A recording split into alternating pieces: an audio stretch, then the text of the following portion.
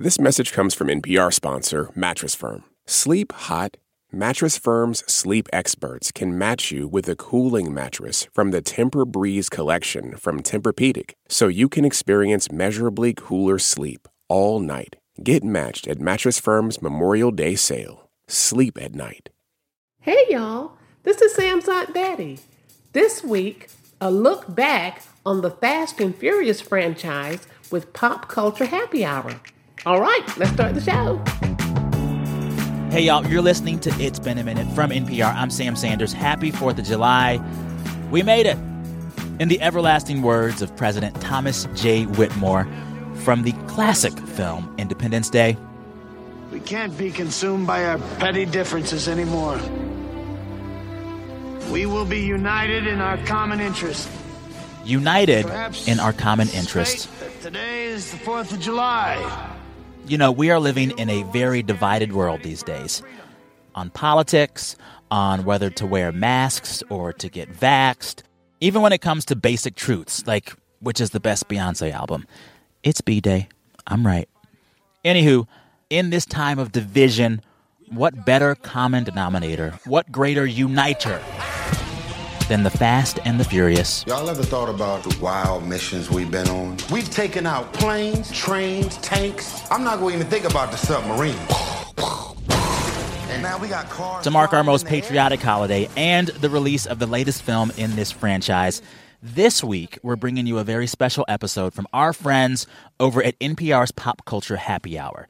They had me on recently for 2 episodes in the guest chair. We're going to play one for you now.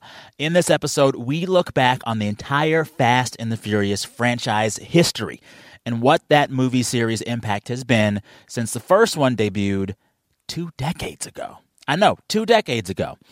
All right, here is my chat with the folks over at NPR's Pop Culture Happy Hour, all about the greatest film franchise of all time, The Fast and the Furious.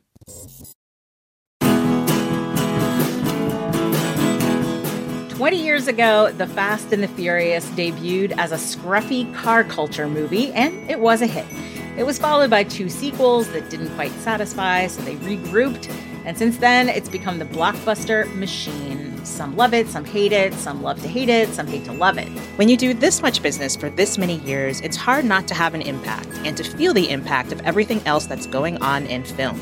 I'm Aisha Harris. And I'm Linda Holmes. And today we're talking about the Fast and Furious franchise's legacy and impact on Pop Culture Happy Hour from NPR, so don't go away. Support for NPR and the following message come from FX's The Veil, starring Elizabeth Moss. FX's The Veil is an international spy thriller that follows 2 women as they play a deadly game of truth and lies on the road from Istanbul to Paris and London. One woman has a secret, and the other has a mission to reveal it before thousands of lives are lost. FX's The Veil, now streaming only on Hulu. Support for NPR and the following message come from the American Cancer Society. Dr. Alpa Patel leads a team that researches cancer risk factors, and she shares how a new study aims to impact an underrepresented community.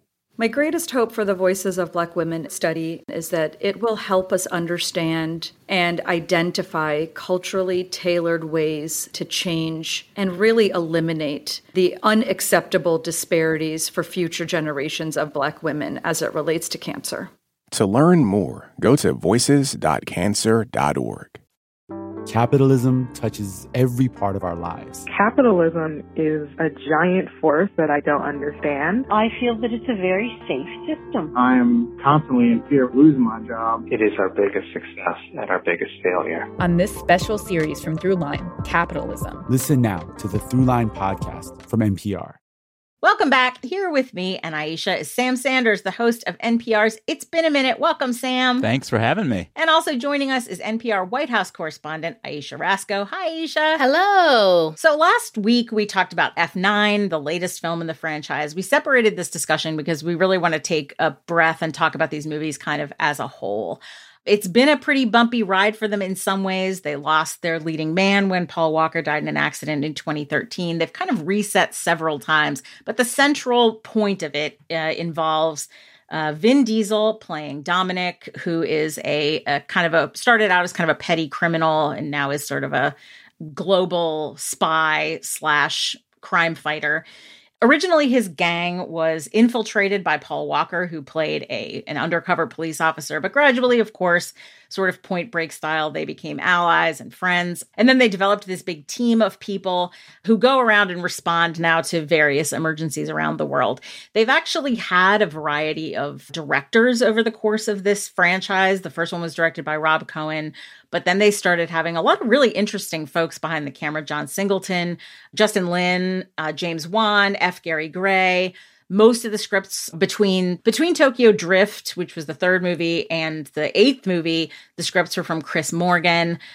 He ducked out of F9. But you still have kind of this blockbuster franchise that relies on this team that fights bad guys. Ayesha Rascoe, were you a Fast and Furious person from the beginning or more recently? I will be honest. I did not get into it in the early movies. And it wasn't because I didn't like them and I might have actually gone to see them in the movies. It's just, it was just, they were movies, they were out there, right? I was probably pretty young then too. I think, because I'm pretty young now too. But I was very young then. And so I think I just, wasn't particularly into it. But then, and they went through those phases where it seemed like Vin Diesel maybe thought he was too big for Fast and the Furious, so he left. But then it was like he came back and Paul Walker, and it seemed like they decided, this is who we are. This is what we're going to do. We're going to make this movie over and over again. And that's when I started getting into it, when everybody started coming back and they started doing these massive casts, and it was like, why are they saving the world? What is a heist? Are they James Bond? What's going on?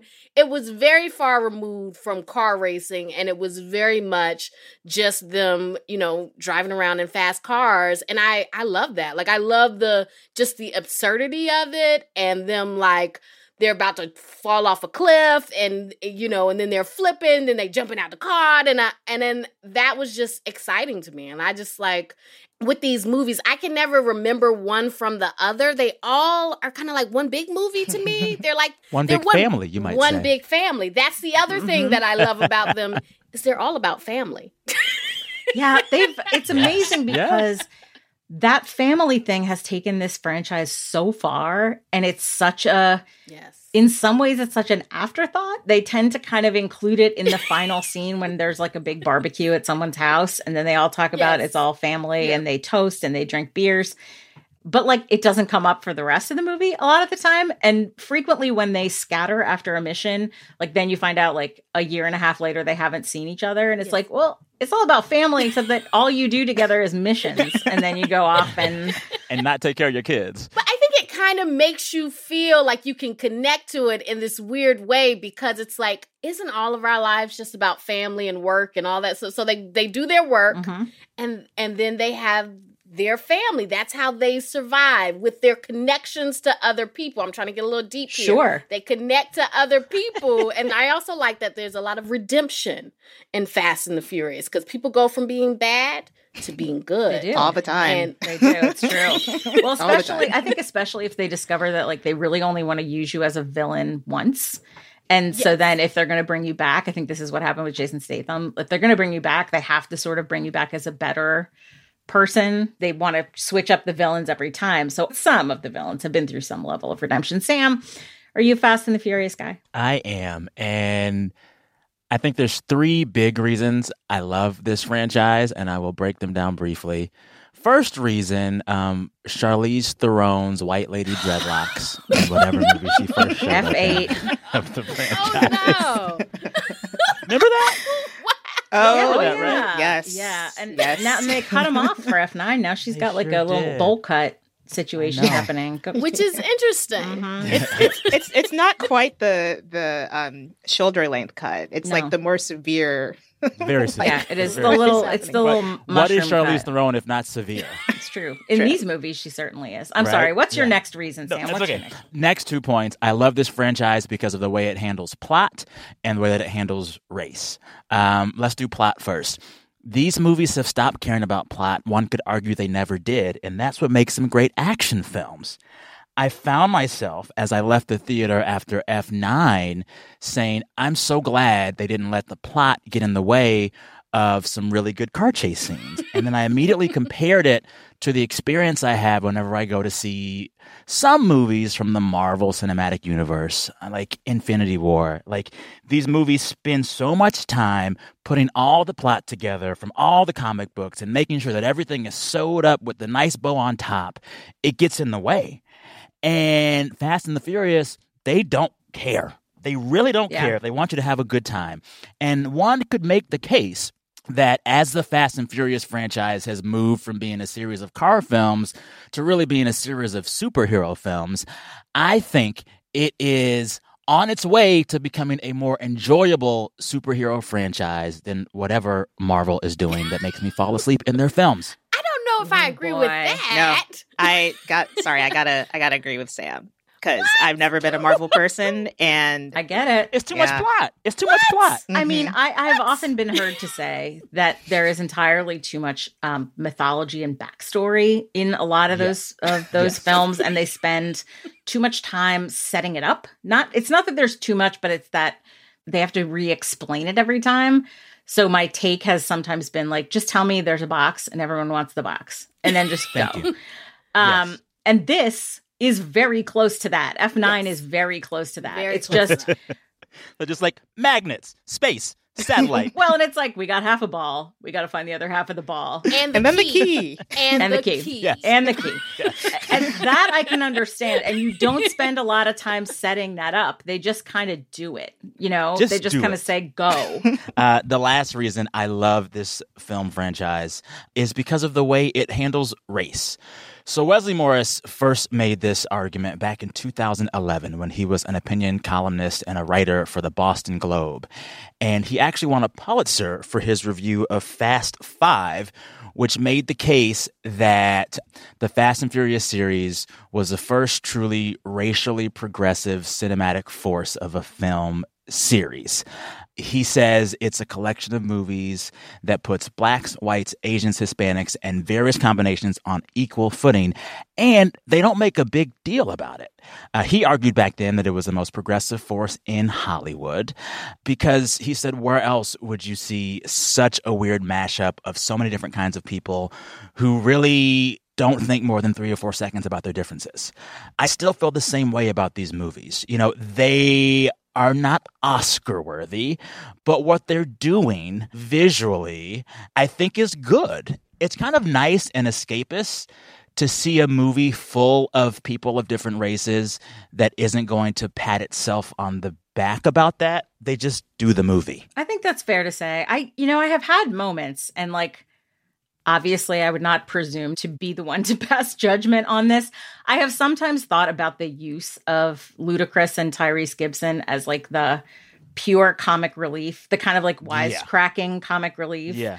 I have sometimes wished that there were more Black participants in that main core cast who were not comic relief. Do you know what I mean? I totally got that. And then I wanted to feel that same way too. But then in F9, you've got Tyrese's character putting duct tape on his old spacesuit as the Pontiac goes to space. It's true. And I forgive it all because it's just good. Look, it's just sort of thinking through representation alone as I think I agree with Wesley Morris to the point that this franchise has given a lot of work and undoubtedly money, not only to a diverse cast, but a diverse group of directors as well. And I think that's very cool. Also, I think that's tightly connected to the international box office power of these films, which is one of the reasons why they make absolutely ridiculous amounts of money, as a lot of action blockbusters do. But I definitely think you're right.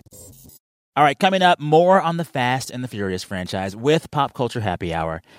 We talk about where else this franchise might go. Spoiler alert, they've already been to space.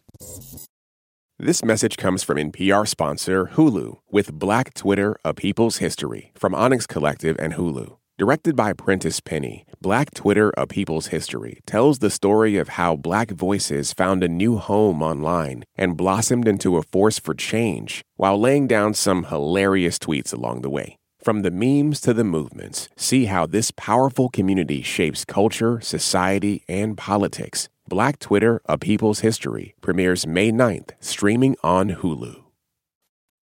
This message comes from NPR sponsor Homes.com. When you're home shopping as a parent, you have lots of questions about local schools. That's why each listing on Homes.com includes extensive reports on local schools, including photos, parent reviews, student-teacher ratio, school rankings, and more. The information is from multiple trusted sources and curated by a dedicated in-house research team. It's also you can make the right decision for your family. Homes.com. We've done your homework.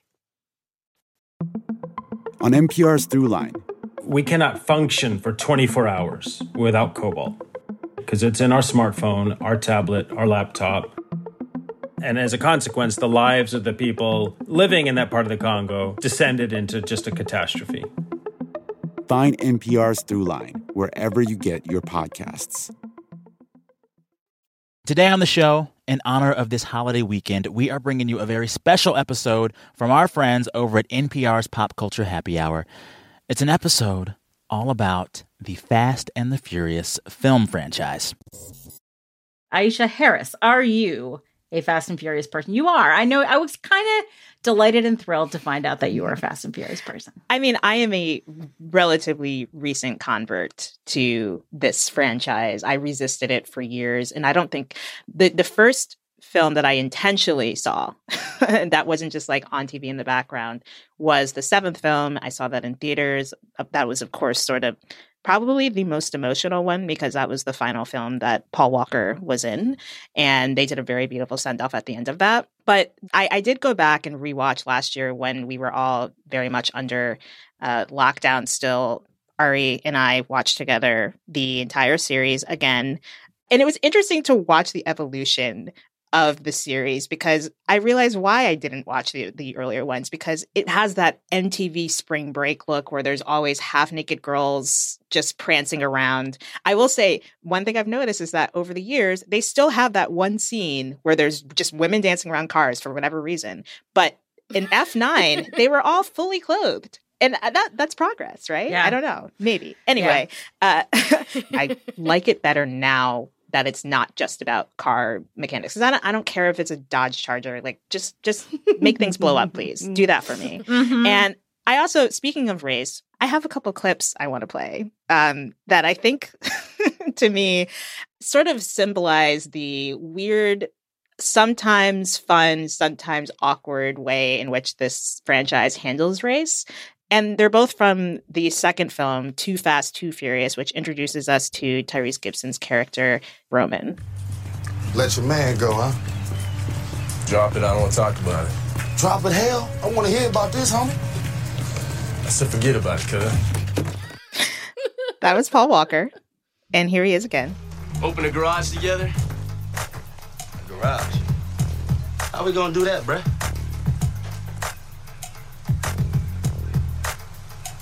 Pockets ain't empty, cuz.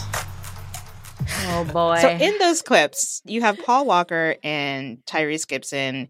And Paul Walker, for whatever reason, in the second film, took on a black scent, a weird sort of affect where he just kept saying "cuh" and "cuz," as in, like, it was the weirdest thing. And Paul Walker, to begin with, I'm sorry, was not a great actor. And here, I don't know who gave him the note to do this. In front of John Singleton. In front of John Singleton, of all people. But I guess John Singleton was like, I'll just roll with this. I guess so. I bet he asked for it. I bet he was one who asked for it. He was the director. Maybe. I don't know. But, like, it's just weird to hear Paul Walker, this, like, very poster boy for Abercrombie and Fitch, like, trying to adopt Tyrese Gibson's affect. And it's icky, but it's also just, like, very comical and makes it weirdly endearing to me. And then, of course, he dropped it after that. But he was just like, for this movie, I'm going to do this, and we're all going to roll with it. And people who love this franchise know that that is a classic moment, and I appreciate it.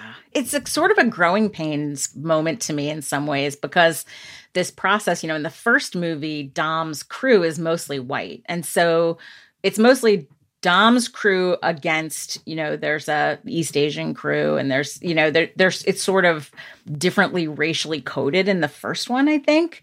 And this is sort of right in the point where they're beginning the process of kind of reassembling what these teams are going to be and figuring out who all the players are going to be. And I think that diversity in that cast that is so widely praised, and I think rightly so, took a little while to kind of develop and stabilize. Perhaps if you had a more diverse cast from the beginning, you would not have had Paul Walker doing that. Maybe. But it's another reason to love the franchise because they grow and learn and get better. They do. Although, and in the latest one, they refer to John Cena, who obviously does not look like Vin Diesel's brother, but then they talk about the diversity of the Torettos and saying that they didn't know there was a Nordic strain. Yeah. It's camp. It's camp. It's the camp. Charlize Theron character refers to the mixed bloodlines of the family. Yes. And I sort of had that like, yikes. I was like the yikes emoji when that happened. And then she said miscegenation. No, I'm kidding. But she did say mixed race. She at least said mixed bloodlines. And I was or mixed bloodlines. Yeah. I was like, whoa. Well, it's weird because as in life, the movie plays in a really interesting way with Vin Diesel's sort of ethnic ambiguity, and just even the person the people they cast in F9 as his younger self, and then also his father. It's like just this really like, is he Italian? Is he mixed, like half black, half white, or is he Latino? He could be anything, and I think they really just go with that. One thing I do want to say when you talk about growing is, and I was struck, I kind of went back through the trailers of some of the older ones, and so you see all the half-naked. The first one seemed a little bit more steamy than this one, and I appreciate how now that they're older and they have kids and it's a lot less steamy. It's just work. The sex element, the first movie, if you look at that trailer, it's promising very much, as you have said, a kind of like a skimpily dressed women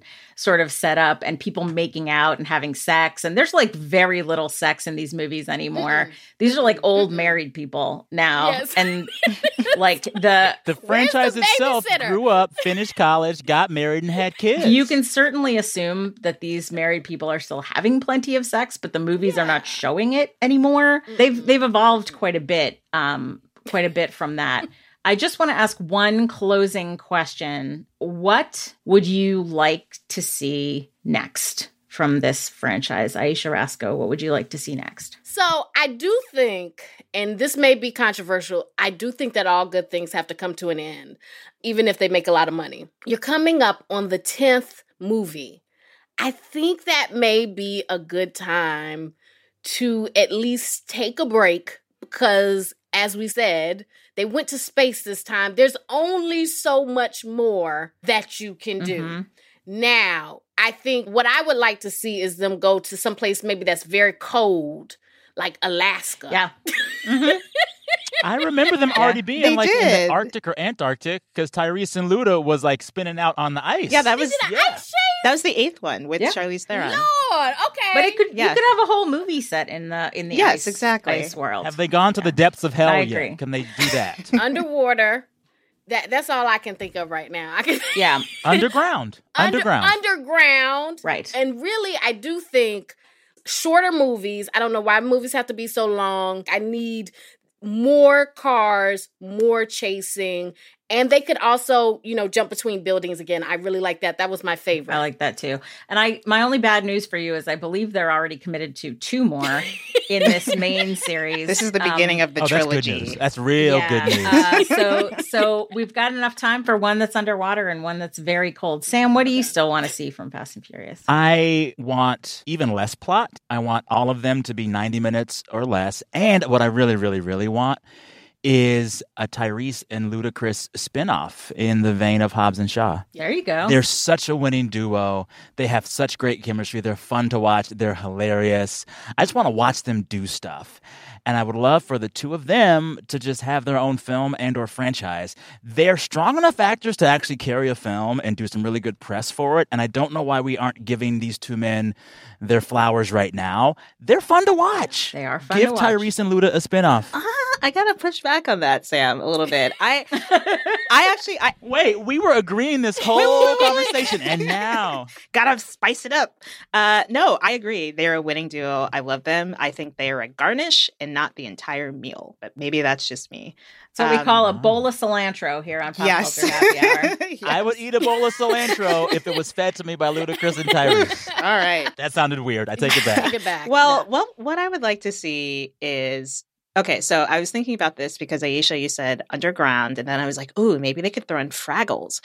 And then I was like, puppets. Why not puppets? Puppets? It's already weird. They've already gone to space. So that's what I would love to see. I would also love to see, and we didn't really talk about this, but I would love to just see a little bit more action from the women. I think that, Michelle Rodriguez as Letty has talked about working on that character and making her more interesting and not just like the sourpuss. Like, is she happy? Does she have more feelings? I also would love to see more fights. We do get a fun fight scene with both Jordana Brewster and Letty and Michelle Rodriguez. I want to see more of that. It seems very rare. I can think of maybe a few other like hands-on fist fights happening with the Letty character, including the great Ronda Rousey scene. Yes. I want more of that. I want to see a little bit more of the women being able to, do a bit more, because I think that's one area where this franchise still kind of lacks for me. But yeah, we'll see. They've got 2 more movies to do this. It's true. Well, and my needs are simple, less hacking and less guns. I have a feeling I'm going to lose both of those bets, but that brings us to the end of our show here with our little family. Thanks to all of you for being here. Thanks for having me. This was fun. Thanks again to our friends over at NPR's Pop Culture Happy Hour podcast. We have another episode in that Pop Culture Happy Hour feed that is just a discussion and a review of the latest Fast and Furious movie, F9. And in that episode, which you can go over and listen to now, I present my grand theory that this movie, F9, it is heteronormative camp in the best way. All right, listeners, till next time, be good to yourselves. As always, thanks for listening. I'm Sam Sanders. We'll talk soon.